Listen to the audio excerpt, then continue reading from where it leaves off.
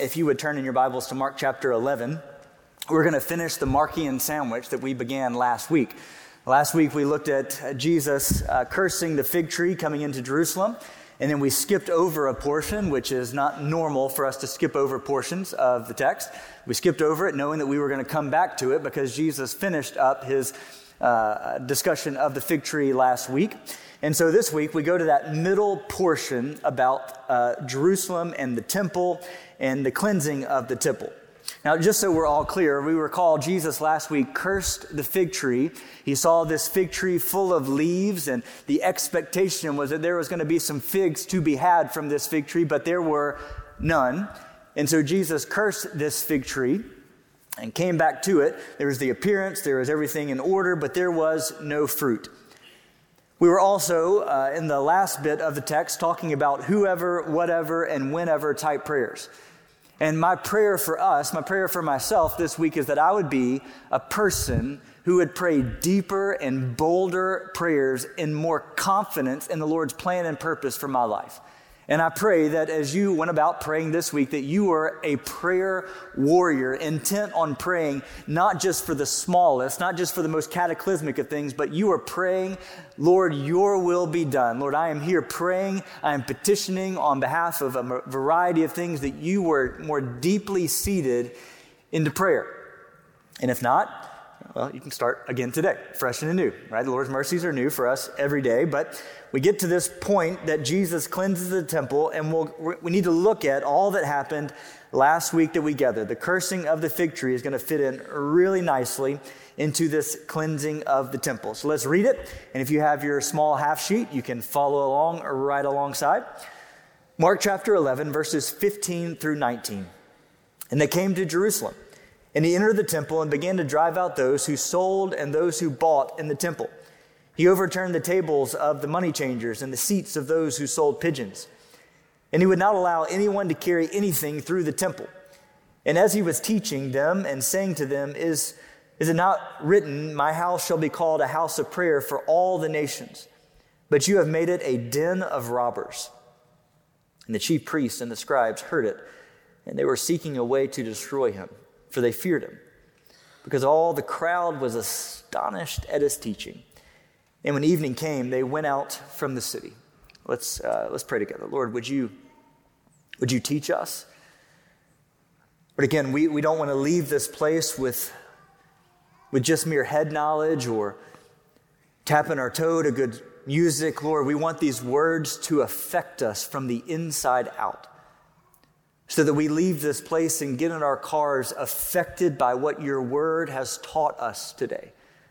So again, Lord, we pray that you would open our hearts, illuminate our minds so that we would not just receive information, but it would lead to implementation into our lives. Lord, we love you, and we thank you for Jesus. In his name that we pray.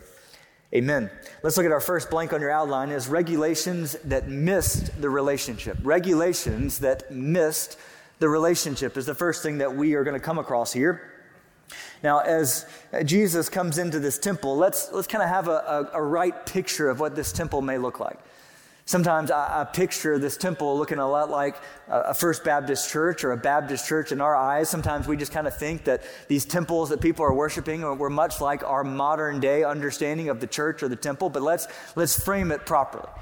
Right? This temple that Jesus was walking into was about 500 yards by 325 yards, just the Gentile portion. That's 35 acres of space.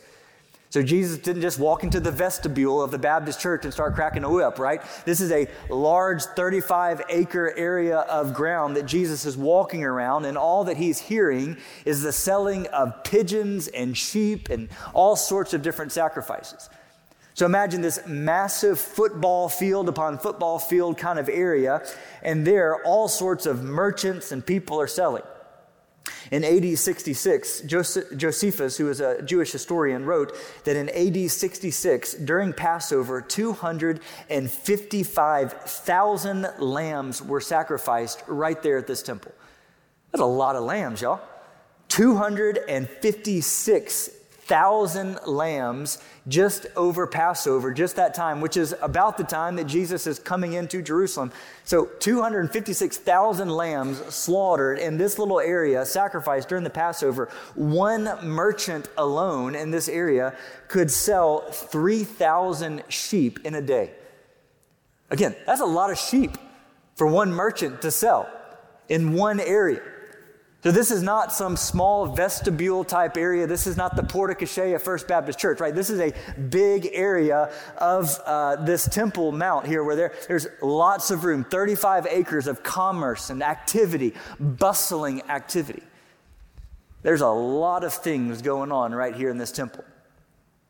One commentator said it would be like going to a ball game, and instead of hearing popcorn, you're hearing pigeons for sale, pigeons right over here. We got some good, clean pigeons right over here, right?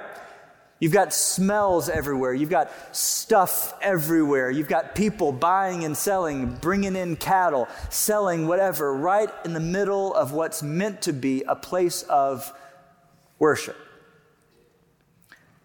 And so these regulations that missed the relationship, right? The high priests and the scribes were intermingled into this commerce in a way that was really not wise. That the people started out as a positive thing, that instead of dragging their cattle from the far out lands, instead of having to bring a pigeon from a far off place, that they would just buy and sell right there. But over time, the priests and the scribes got very too intermingled into this area where they were selling at exorbitant rates. They were taxing at exorbitant rates, and what became a healthy temple practice of worship and connecting with the Lord became as Jesus called it, a den of robbers. A safe place for robbers to congregate and a sanctuary for robbers, not a sanctuary for worship. The undercurrent of the law and the regulations was to connect people to their God, to recognize the need for atonement, to recognize their need for an atoning sacrifice, to recognize their need for God. And so they come to this temple to worship and to celebrate. Lord, you have saved us. Thank you for sustaining us. And so they're coming in to worship and to pray, but somehow this 335 acres of land has been anything but a place of refuge for all the nations to worship. I mean, essentially in an instant, Jesus comes in and he disrupts the exchanging, the sacrifices. He disrupts everything in a moment. See, these regulations missed the purpose of the law to get people connected to the heartbeat of God in their atoning sacrifices. The law had been set up to help people connect with the Lord. And Jesus is going to see a day when he would bring a new covenant, that there would not need to be a law, but to be a fulfillment of the obligations of a God who loved so deeply. I don't know about you, but there's many a day where the speed limits in our town seem a little outrageous, right? They seem a little low, right? You feel it. You've been there. Don't look at me with that condescending look. You've been there. Right, you've been driving around and you feel like that 35 could easily be a 45. It could easily be a 50, right? There's some days where you got things to be at and the speed limit feels like it's an hindrance from you getting where you need to go. But if you were to think about it wisely, you would recognize that speed limit is there for a good purpose and a good reason. If you thought hard enough about it, you would agree that maybe you could go the speed limit. You should, right? I just want to make it clear, I'm not condoning speeding, okay? But there was a day in which I needed no speed limit in my life. It was the day that I brought Brittany and I brought Micah home from the hospital. It didn't matter if that speed limit was 60, 80, 100. I was going to drive with both hands on the wheel going like 25 down the road, right? Terrified of this tiny little being who is sitting in that tiny little car seat. It did not matter what the speed limit was. It didn't matter what laws were there. I was putting on that seatbelt. I was double strapping in Micah. We were making sure that nobody came near to our car, and we were driving half the speed of smell down every road that we went down. Right? Laws had no purpose because the obligation of love that I had in that back seat, right? Law was helpful. It was good for all the other people, but I didn't need it in that day because I was so stricken by that new birth that was in our back seat. I was so careful. I didn't need somebody to tell me what the law was speeding down the road. I was going to make sure that I was careful out of love to my child. Still drive that way to this day. It's beside the point, right? Here we see that Jesus is going to see a day in which we're not so concerned about fulfilling every dot and iota of the law out of the obligation of love that we have for our Lord. Recognizing that Jesus has saved us from the pit of hell. All of our sins have been taken as far as the east is from the west. Recognizing what Jesus has indeed done for us, that even though we were sinners in need of a Savior, He paid that atoning sacrifice. He took all of our shame on the cross. And so it's out of that obligation of love that we give Him our everything. Not saying, Lord, I've got to fulfill every duty, every law that's there, but we say, Lord, because of what you have done for us, I'm giving you my everything. I'm giving you my all. And so here in this temple, the regulations and the law was meant to point people to Jesus, point people to the Lord and call them towards these atoning sacrifices to remove their sins. And here we have Jesus. But maybe you are asking a question that could come up when you read a text like this and you see Jesus, He drives out those who sold and those who bought in the same temple. He overturned the tables of the money changers and those who sold pigeons. Maybe a question would come up and you would say, Mark, I came to church this morning and I saw no pigeons in the church. I did not have any money changers who I needed to convert my tithe money into the appropriate exchange rate. I didn't see any sheep or cattle down by the porte cochere to be sold. So is there anything here for us? Right? Is this text anything for us? Is that just Jesus talking about the temple activity and what's going on here? But I think as you look back to the fig leaves and look back to what Jesus did with the fig tree, He recognized the wealth of activity, but the lacking of the fruit. That there are sheep and pigeons flying everywhere. There is sacrifice happening everywhere, but there is so much activity, but missing the very purpose of why they have gathered. We can have the shell, we can have the activity, we can have all the stuff in place, but if we're not missing the very heartbeat of what Jesus has called us into, to abide in Him, then really it's just a whole bunch of activity. It's just a whole bunch of noise. And so Jesus is going to call us to not miss the relationship that He has called us into. And that's number 2 on your outline, the unifying joy of worship and prayer. Jesus, after He drives out those who are selling and exchanging, He comes and He begins to teach. And He says these words from Isaiah 56, "My house shall be called a house of prayer for all the nations."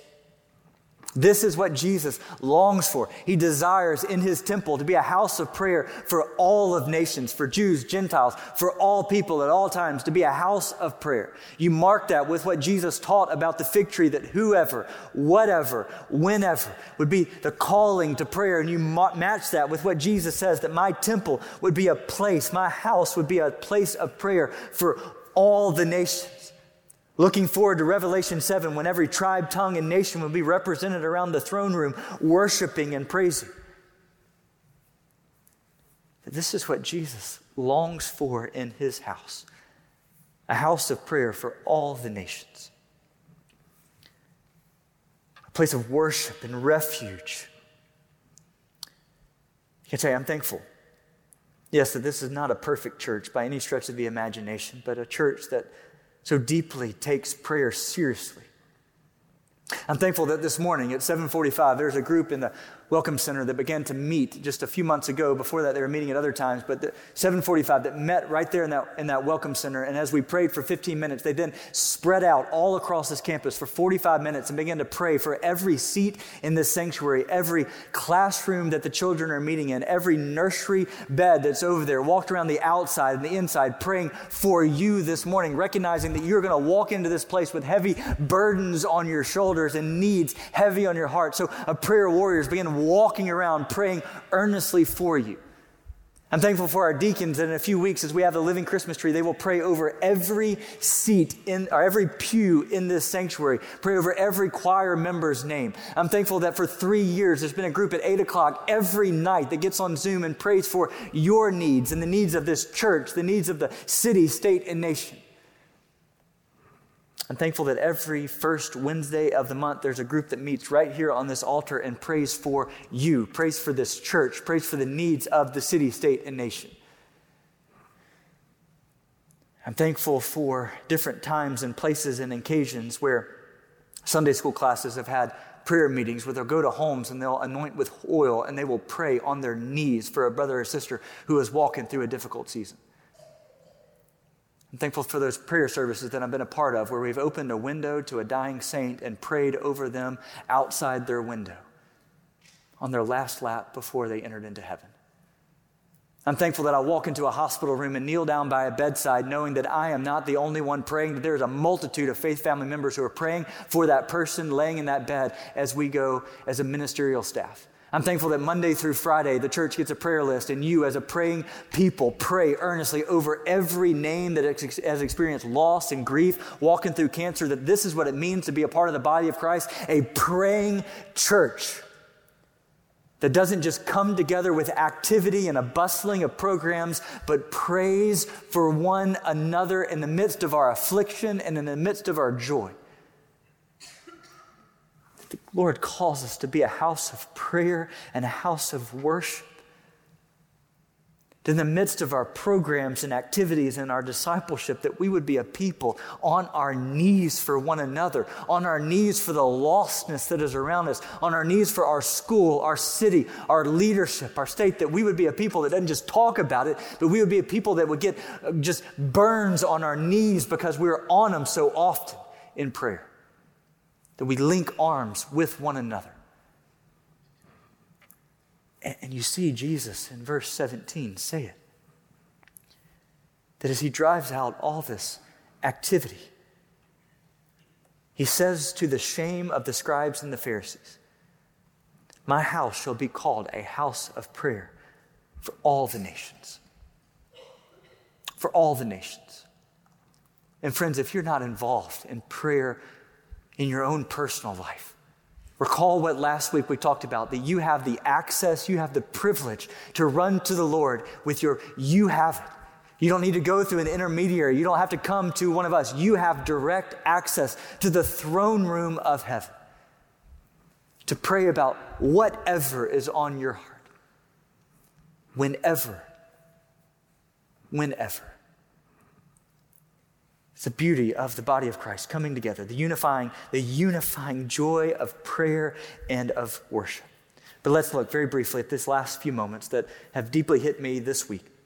The Pharisees are the scribes and the chief priests, and their response to Jesus' teaching first is to dismiss and to destroy rather than to submit and surrender. And this is over and over again. As I read this passage of Scripture, I'm constantly blown away by the Pharisees and the scribes and the chief priests at their missing of what Jesus is teaching.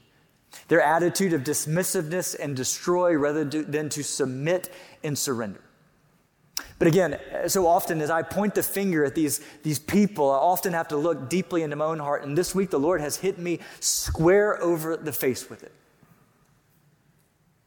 That the Pharisees here see Jesus talking about the den of robbers and the house of prayer for all nations. And their primary response is they're going to seek a way to destroy him. Is that not flabbergasting that this Jesus who they have seen do all the things that we talked about last week? Their response is, we got to destroy this guy. We've got to get rid of him. Most commentators would say that this act that Jesus did to cleanse the temple signed his death warrant on the cross. This paved the way for Calvary. And in those moments where I think, how could the Pharisees, how could the chief priests, the scribes miss this? I want to just, again, open the veil of my own heart to you, that this week, as I've talked about the fruit of the Spirit and talked about the fruit and the figs, the Lord has hit me afresh and anew of some of those fruit of the Spirit that maybe my heart has not been too strong on. There's one in particular the Lord is really, really working my heart on, and there's been a proclivity in my heart to simply just dismiss it and say, that's not that big of a deal. It's not really even that spiritual of a thing. It's really not that bad. And man, has the Lord hit me square in the face to say, you're doing precisely what you see in the text. To dismiss it, to say it's not that big of it, it's not really hitting the spiritual aspect of your heart, but indeed it is. And if we're not careful, we can read the text, we can read God's word, and we can dismiss it, or we can try to discourage, or whatever it may be in our own lives without saying, Lord, afresh and anew, would your word hit my heart in all the right places? Would you teach me and shape me afresh and anew, Lord? And where I am off, would you change my heart? In a culture, in a world that would seek to just say this is of little to no consequence, they would dismiss it at every drop of the hat. As we read it, will we allow ourselves to submit and to surrender? And the second is this, that it is a challenge to their authority. As chief priests and scribes, this word is a challenge to their authority. And again, I just want to say we have talked about Jesus' authority. And friends, we stand on the authority of God's word in our life. Nothing else. And so this word is a challenge to the authority of the Pharisees. It's a challenge to their authority in the temple. It's a challenge to their authority as teachers. It totally undergirds the foundation of who they are. And so the same is true for us. When we recognize that this word is our authority, it does change our hearts. It changes our passions. It changes what we're called to. And so I'll ask you again, do you allow God's word to be the authority in your life? Or when it hits you properly, do you allow it to be when it's not? Do you run away from it or dismiss or discount it? I don't want us to respond in the same way the chief priests and the Pharisees responded. I want us to respond how we see the last blank of the outline is simply this, together. I want us to respond to say together. As we walk into a time of worship and as we walk into a time of renewed excitement for a commitment to what God has called us to here in this church, together we lift up Jesus in worship and we pray boldly. Together, when I say a key word, together, let's lift up Jesus in worship and let us, as a faith family, pray boldly. Let's worship boldly and let us pray boldly how the Lord would lead us. Let's pray together. Lord, we thank you for this word. Lord, help us to be found not with a bustling of activities, but a missing of the heartbeat. Lord, we want your house to be a house of prayer for all the nations, for anyone to feel the freedom to be prayed for and prayed over, Lord, that this would be a house of prayer for all the nations, for the rich and for the poor, for the hurting and for the rejoicing. So, Lord, let it be so. Lord, let us walk with you in prayer. Lord, let us walk with you in obedience. Lord, we look to you. We fix our eyes onto you as the author and the perfecter of our faith. It's in Jesus' name we pray. Amen.